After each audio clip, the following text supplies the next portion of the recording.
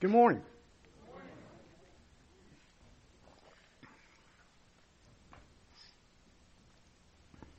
Well, this is the first Sunday of Mitch's sabbatical. I wasn't exactly expecting him to be here, but he must be concerned over my message or something. I don't know if he's spying or he just wants to be with you. Probably the latter. But we wish Mitch well on his sabbatical journey. We know that just like Jesus, eventually Mitch will be back up here. He's coming back too. I hope, pray. It's my expectation. But in the meantime, I look forward to being taught by some other elders and well as some other special teachers. And I'm optimistic that during the next 2 months, Mitch will grow and be invigorated and refreshed. And I'm also sure that we're going to be strengthened as a church as we experience the variety of gifts that the Holy Spirit has displayed among us. But for today, there's me. I always approach this podium humbled and with a bit of terror. And also a bit of excitement, fear that I might lead astray, but excited to report to you the goodness of God that I have discovered anew as I prepare to teach. So let's pray together. Father God, your plan to redeem what was broken is perfect in every way, and you have given us in your word a remarkable roadmap delineating every twist and turn until we arrive at Jesus Christ, the fulfillment of your promise to Father Abraham. Holy Spirit, guide our wandering this day and illuminate our path so that at each step we take, we will say, wow, God, wow. We started our study of Genesis on February the 11th, 2018, 1 week shy of a year ago. And we've taken a couple of recent side excursions for All Saints Day, Advent, Vision, Mission, and DNA. And we pick back up today in Genesis 25, verse 12. Perhaps we need to review a bit and reorient ourselves. In our private time, we open the Bible for a myriad of reasons, seeking comfort, assurance, encouragement, guidance, counsel. But how many of you, in turning through the pages, intentionally seek out one of the many genealogy passages that are there? There's a lot of them, especially in the Old Testament, and two very important ones in the New Testament, but I doubt any of us will claim one of these passages as our life verses. And I doubt anyone here can quote from memory any verse from any translation, from any genealogy in the Bible, except maybe that, somebody begat somebody and somebody begat somebody else, and eventually, voila, there's Jesus. Well, today it's my privilege to teach two genealogy passages from Genesis 25. No wonder there was a wry grin on some of the elders' faces when I received this assignment. And even Emmett giggled a little bit about it this morning as we talked. After so many weeks away, let's look back, way back to the beginning. And as you know, that's how the book starts, in the beginning. That's the Hebrew title of the book. We get our title from the Greek Genesis, meaning origin. To me, origin implies an eventual destination. What is the origin and what is the destination? The origin is a pretty good place. In the beginning, God created the heavens and the earth, and He created mankind in His image, male and female, to tend the created order and have a close relationship with God. That's the end of chapter 2. All was good, very good indeed, perfect, in fact, but it didn't last long. You know the first 3 words of chapter 3? Now the serpent. Eve is tempted not to trust God's goodness or His boundaries, and she and Adam disobey. The continuing catastrophe ensues which we refer to as the fall. But before we leave chapter 3, we hear some good news. In fact, it's the very first good news, proto-evangelium, Genesis 3:15. This is the ESV version. I will put enmity between you and the woman, and between your offspring and her offspring. He shall bruise your head, and you shall bruise his heel. The title of the sermon today is The Creation and the Election of the Seed. But the seed is not mentioned in the ESV. So what are we talking about?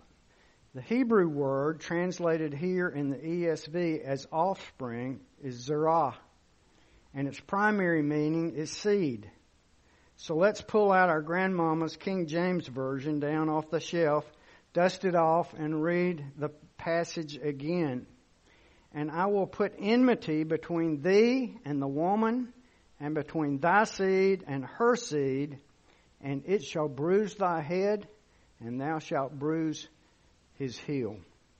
Each of these translations, it conveys an important concept.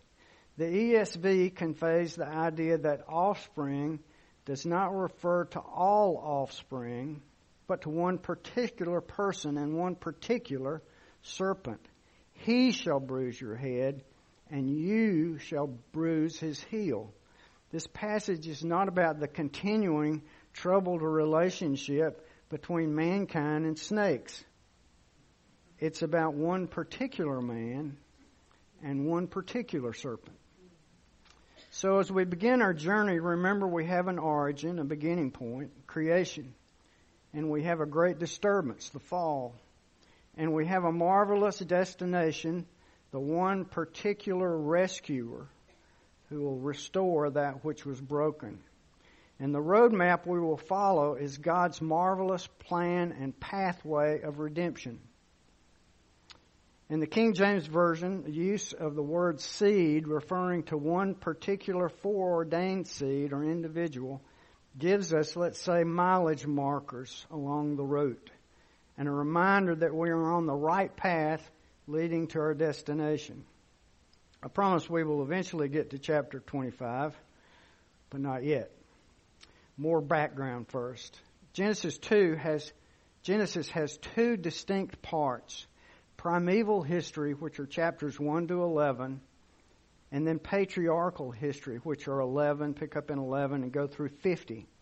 And each section contains 5 genealogies.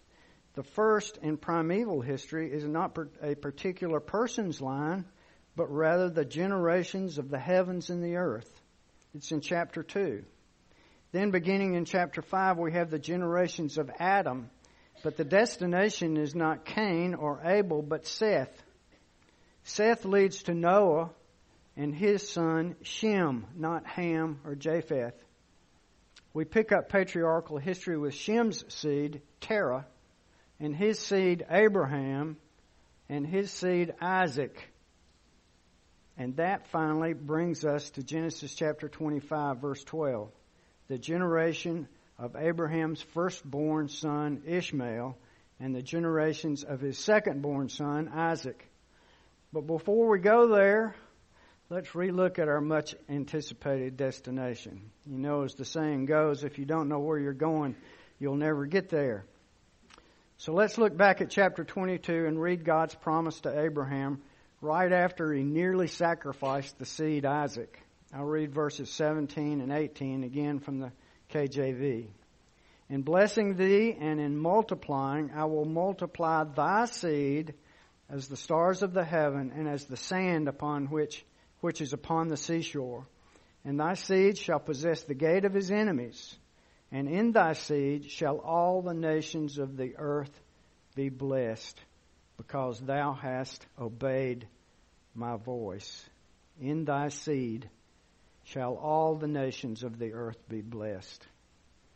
The first mention of the seed refers to all of Abraham's offspring as the stars in the heavens.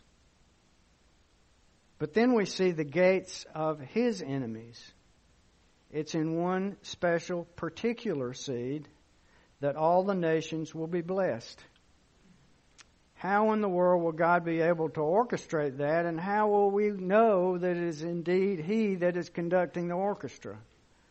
We're about to see some evidence in chapter 25, but before we get there, let's pull off and look at some important sights in chapter 17. God appears to Abraham and informs him of the miraculous upcoming pregnancy of Sarah. I will bless her and give thee a son also of her. Yea, I will bless her, and she will be a mother of nations. Kings of people will be of her. Well, Abraham seems to think that God has lost his mind. Have you forgotten how old she is, God? And he says, oh, that Ishmael, the firstborn son, might be before thee. It's not going to happen, Abraham. Your mind is on worldly things. Sarah, thy wife, shall bear thee a son indeed, and thou shalt call his name Isaac. And I will establish my covenant with him for an everlasting covenant, and with his seed after him. And when people see it, they will know that although it was impossible for a man and a woman, it was a breeze for God. Now finally turn to Genesis 25. Told you we'd get there. Josh taught from the first 11 verses about a month ago. And we witnessed the death of Abraham and attended his funeral. I'll read one important verse, verse 5. Abraham gave Isaac all that he had. Why? Because Abraham finally realized that through Isaac, the secondborn, would come the seed. These are the generations of Ishmael. It's beginning of verse 12. These are the generations of Ishmael, Abraham's son, whom Hagar the Egyptian, Sarah's servant, bore to Abraham. These are the names of the son of Ishmael, named in the order of their birth. Nebaioth, the firstborn of Ishmael, and Kedar, Adbeel, Mibsham, Mishma, Dumah, Massa, Hadad, Tema, Jatur, Naphish, and Kinnamah. These are the sons of Ishmael, and these are their names, by their villages and by their encampments, 12 princes according to their tribes. These are the years of the life of Ishmael. 137 years. He breathed his last and died and was gathered to his people. They settled from Havilah to Shur, which is opposite Egypt and in the direction of Syria. He settled over against his kinsmen. I won't spend much time going through the genealogy, but there are a couple of important takeaways. We have seen and will continue to see that God keeps his promises. And back in chapter 17, God makes this promise to Abraham. As for Ishmael, behold, I have blessed him and will make him fruitful and multiply him greatly. He shall father 12 princes, and I will make him into a great nation. But I will establish my covenant with Isaac. You see, God keeps his promises. Ishmael's 12 sons will establish the Arab nations, and we all know who they are today. He settled over against all his kinsmen. Verse 19 begins the second genealogy we have today and tells us about the birth of Esau and Jacob and the unexpected election of Jacob as the seed, eventually taking us to our destination. These are the generations of Isaac, Abraham's son. Abraham fathered Isaac, and Isaac was 40 years old when he took Rebekah, the daughter of Bethuel, the Aramean of Paddan Aram, the sister of Laban the Aramean, to be his wife. And Isaac prayed to the Lord for his wife because she was barren. And the Lord granted his prayer, and Rebekah, his wife, conceived. The children struggled together within her, and she said, "If it be thus, why is this happening to me?" So she went to inquire of the Lord, and the Lord said to her, 2 nations are in your womb, and 2 peoples from within you shall be divided. The one shall be stronger than the other. The older shall serve the younger. When her days to give birth were completed, behold, there were twins in her womb. The first came out red, all his body like a hairy cloak. So they called his name Esau. Afterward his brother came out with his hand holding Esau's heel. So his name was called Jacob. Isaac was 60 years old when she bore them. Let's look at some of the interesting statements here. Isaac was 40 years old when he took Rebekah to be his wife. 40 years old. It seems strange to me that he would tarry so long. Strange for one to whom has been passed the promise of his father to his father of multitudes of descendants. And what about Rebekah? Her kinfolk, as they sent her off with Isaac in the previous chapter, pronounced this blessing over her. Our sister, may you become thousands of 10,000s, and your offspring, or seed in the KJV, possess the gate of those who hate him. She has this blessing, this expectation, but she's barren. It seems once again we have hit a roadblock in our travels. How are we going to continue the seed when it is humanly impossible, it would seem, for Rebekah to conceive? It says Isaac entreated God in prayer, and Rebekah conceived.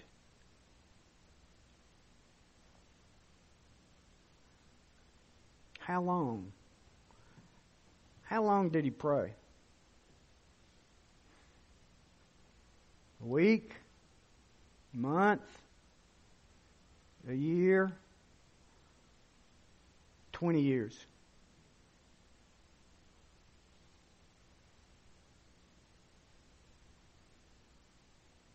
And Rebekah conceived. You see, human inability is nothing for God to overcome. But if God is sovereign, why is entreating prayer necessary?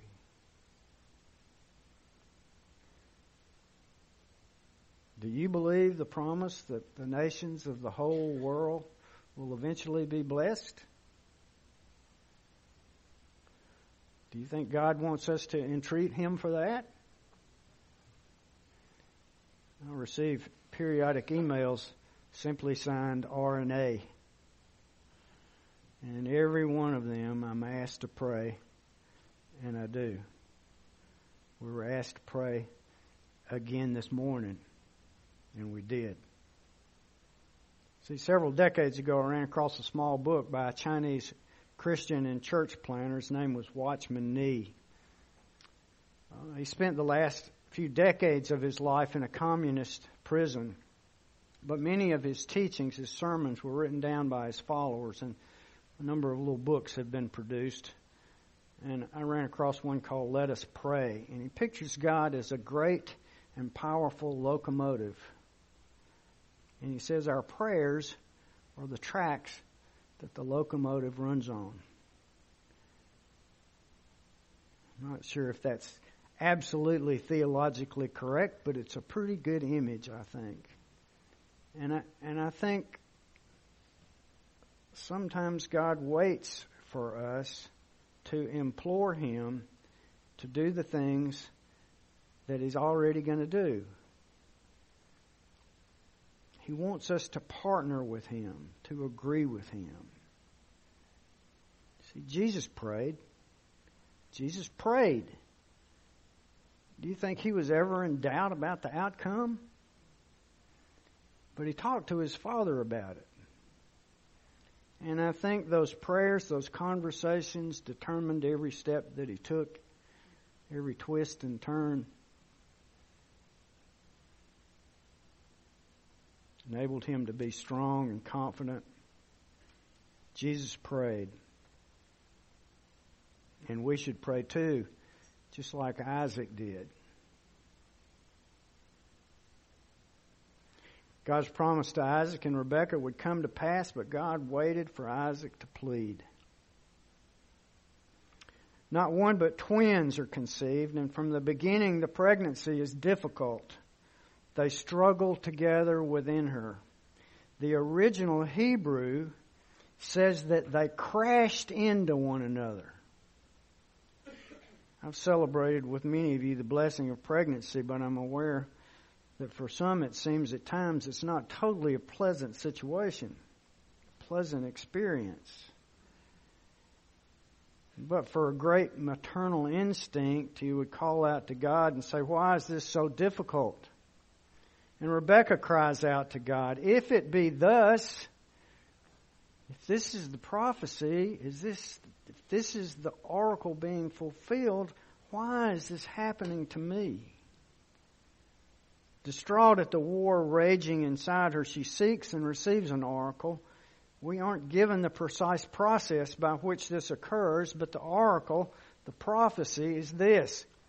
2 nations are in your womb, and 2 peoples within you shall be divided. The one shall be the stronger, and the older will serve the younger. You see, one is being elected over the other. Not the way of expectation or the way of the society, but the way of God. It would appear that once again God has a plan to take the normal way things happen and turn them upside down just to show who's in charge. Just to show this is my roadmap, not yours. The boys are soon delivered, the first ruddy and covered in red hair. His name will be Esau. And the second appears to be holding on to his heel as if he's trying to trip his brother up. And eventually he will. His name, Jacob, sounds like the Hebrew for heel and also has the connotation deceiver. Hardly one we might select to carry on the line of the seed. But if we think back on the journey thus far, every time we thought we knew the path ahead, God said, turn down here. But this looks like the direct path, Lord. No, he says, I've got a better way. And when we get there, you'll see. Well, this brief genealogy of Isaac introduces the next 10 chapters, which continue Isaac's story and the troubled and circuitous life of Jacob. But through all the perils, trials, and tribulations, the seed is preserved, and eventually he receives a new name, Israel. But even that is not our destination. So let's listen to a great preacher and apologist, Voddie Baucham, to sum this up and show us where our path will lead. Maybe I'm a racist, but it just seems like to me that great big black guys with a booming voice can preach all circles around scrawny white guy. But anyway, God makes a promise in Genesis chapter 3 and verse 15. This promise involves the promised seed. He pronounces this promise and a curse against the serpent. The serpent believes exactly what God says, which is why in Genesis chapter 4 we have the first murder. What is the first murder? The seed of the serpent, Cain, kills the seed of the woman, Abel. The seed that was promised still had not come to fruition. Eventually you come to a man named Terah who has an offspring by the name of Abraham. God makes a promise to that man named Abraham, and this promise involves, among other things, seed. But this promise is rather significant because he and his wife, particularly his wife, too old for seed. So how do you get promised seed if the seed-bearing woman is too old for seed? The answer is God must intervene. No. The answer is we got to find somebody else. Hagar. Wrong answer. God didn't say a seed, he said the seed. Ishmael was a seed, but not the seed. Isaac is the seed. Isaac then goes on, and they have twins. Which one is it going to be? Certainly it's going to be the older. No, this is not about birth order. This is about election. The older will serve the younger. So it's not Esau, it's Jacob. Jacob goes forth, and if seed is going to come, certainly Jacob's got to find a wife.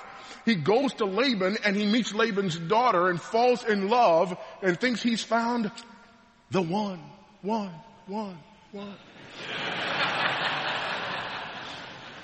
7 years he works and he gets married and wakes up next to the other one. And you thought it was a love story, but it was not a love story. It was an election story. The one whom he loves cannot bear children. Told way later in the story when she gives birth to a son named Joseph and then one named Benjamin. And then she dies. Joseph is loved above all of his brothers because he was the beloved son of the beloved wife, but he was not the promised seed. The woman that he didn't even want. When her sister couldn't have children, she did. And she proceeded to give birth to Reuben, Simeon, Levi, the father of the priesthood, and Judah. And as we come to this story, in Genesis chapter 37, we are introduced to Joseph. In Genesis chapter 38, there seems to be a chapter that's out of place because now we read about Judah and Tamar, the worst moment in Judah's life. Why is that there in the midst of the story about Joseph? Because it's not about Joseph. It's about Judah. Well, why show Judah at his lowest point? Because God has to redeem Judah for him to take his place as the head of the family and to be identified as the promised seed because of the electing work of God. And so God redeems Judah. And in what moment do we see Judah's redemption? When Judah says to his father, Jacob, send me with the boy Benjamin. I know you love him. And if anything happens to him, I will be his substitute. Judah goes on to have a son. It's a great grandson. And his name is David. David, just like his father Judah, shows up on the scene like this great grandfather of his. And what does he do when he shows up on the scene? When he's finally identified and the promised seed brings forth his presence with authority. He walks down into a valley where there's been a giant who made this proposition, send me a man to fight with me. If he defeats me, we will serve you. If I defeat him, you will serve me. David goes down, fights the giant as the representative substitute for God's people, wins victory over the giant, thereby winning victory on behalf of all of God's people. And great King David, descendant of Judah, eventually has a greater son who is a greater king, who is the Lion of the tribe of Judah. The New Testament opens up with a genealogy. And basically that genealogy screams, the God who made a promise in Genesis chapter 3 has fulfilled that promise. These are the line of the promised seed who will crush the head of the snake. And what does great King David's greater son Jesus do? Like his forebears, David and Judah, he stands as a substitute on behalf of God's elect, lays down his life, accepts the wrath of God poured out upon him that he might win victory on behalf of God's people, that all of those who are found in him might be rescued.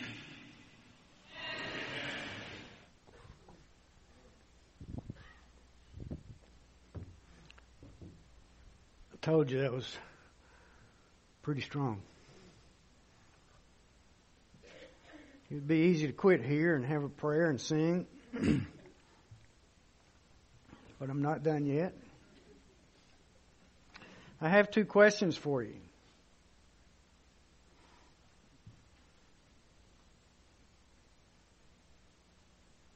As we think back of this road map, what God wants to accomplish, what He is accomplishing in creation and in humanity. First question, are you rescued? Do you understand that in the fall you inherited the sin nature of Abraham and Eve, or Adam and Eve? Do you realize that the rescuer was your righteous substitute on the cross, where His heel was bruised by that old serpent? And do you know that on that great getting up morning, He dealt a crashing blow to the head of that serpent? Redemption is yours for the asking. But I know that in this gathering, most of you are answering yes. Rescued. That's me. I know the rescuer. And do you ask a second question? Rescued for what? You see, we've arrived at what appears to be our destination, but another greater destination lies yet ahead. The completion of the promise. All the nations of the world shall be blessed. Perhaps some of you, maybe at your wife's urging, have dealt a death blow, a deadly blow to that snake slithering across the backyard. And you know that even after a mighty blow, that snake still squirms. And I've heard even the severed head of a rattlesnake can still bite. We are in the year of the Lord's favor, the age of redemption, but the complete blessing is not yet accomplished. I don't understand it all. You know His ways are higher than our ways. But for some reason I believe that somehow He has made us to be the seed of the seed. To all who did receive Him, who have believed in His name, He gave the right to become children, offspring, seed of God. His promise is sure, but maybe like the need to pray, we also have to go to work too. All authority in heaven and on earth has been given to me, the seed has said. Go therefore and make disciples of all nations. We say, for the glory of God, we will disciple the nations. Maybe we should add, Mitch, for the glory of God, because He keeps His promises, we will disciple the nations. And just like it was for those before us, the road we travel will not be easy. We are not promised comfort along the way, no Holiday Inn Express on this road, but we are promised the nations. Could we be so bold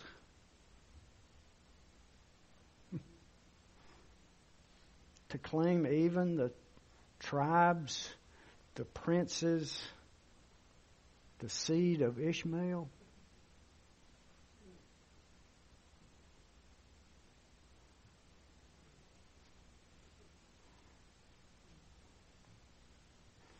Ryan, you think that Albanian in the airport was the very seed of Ishmael? They're waking up. They're saying, why am I dreaming about him? Can you explain it to me?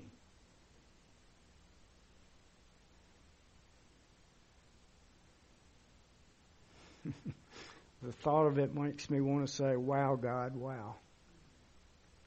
And worship is the only fitting response to God's good plan of redemption and restoration. So let's worship Him. And as we're singing, Let us all be proclaiming, wow, God, wow. Let's pray. Father God, what a great plan.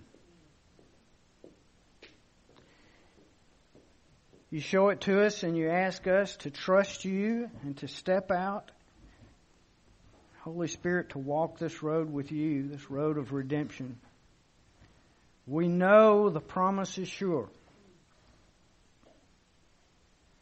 What a privilege it is for us to be a part of it, to serve the King of Kings and the Lord of Lords, and to say, He can save the nations. Lord Jesus, we give you thanks and we praise you this day. Holy Spirit, we pray that you will empower us to be witnesses to all the world. In Jesus' name I pray. Amen.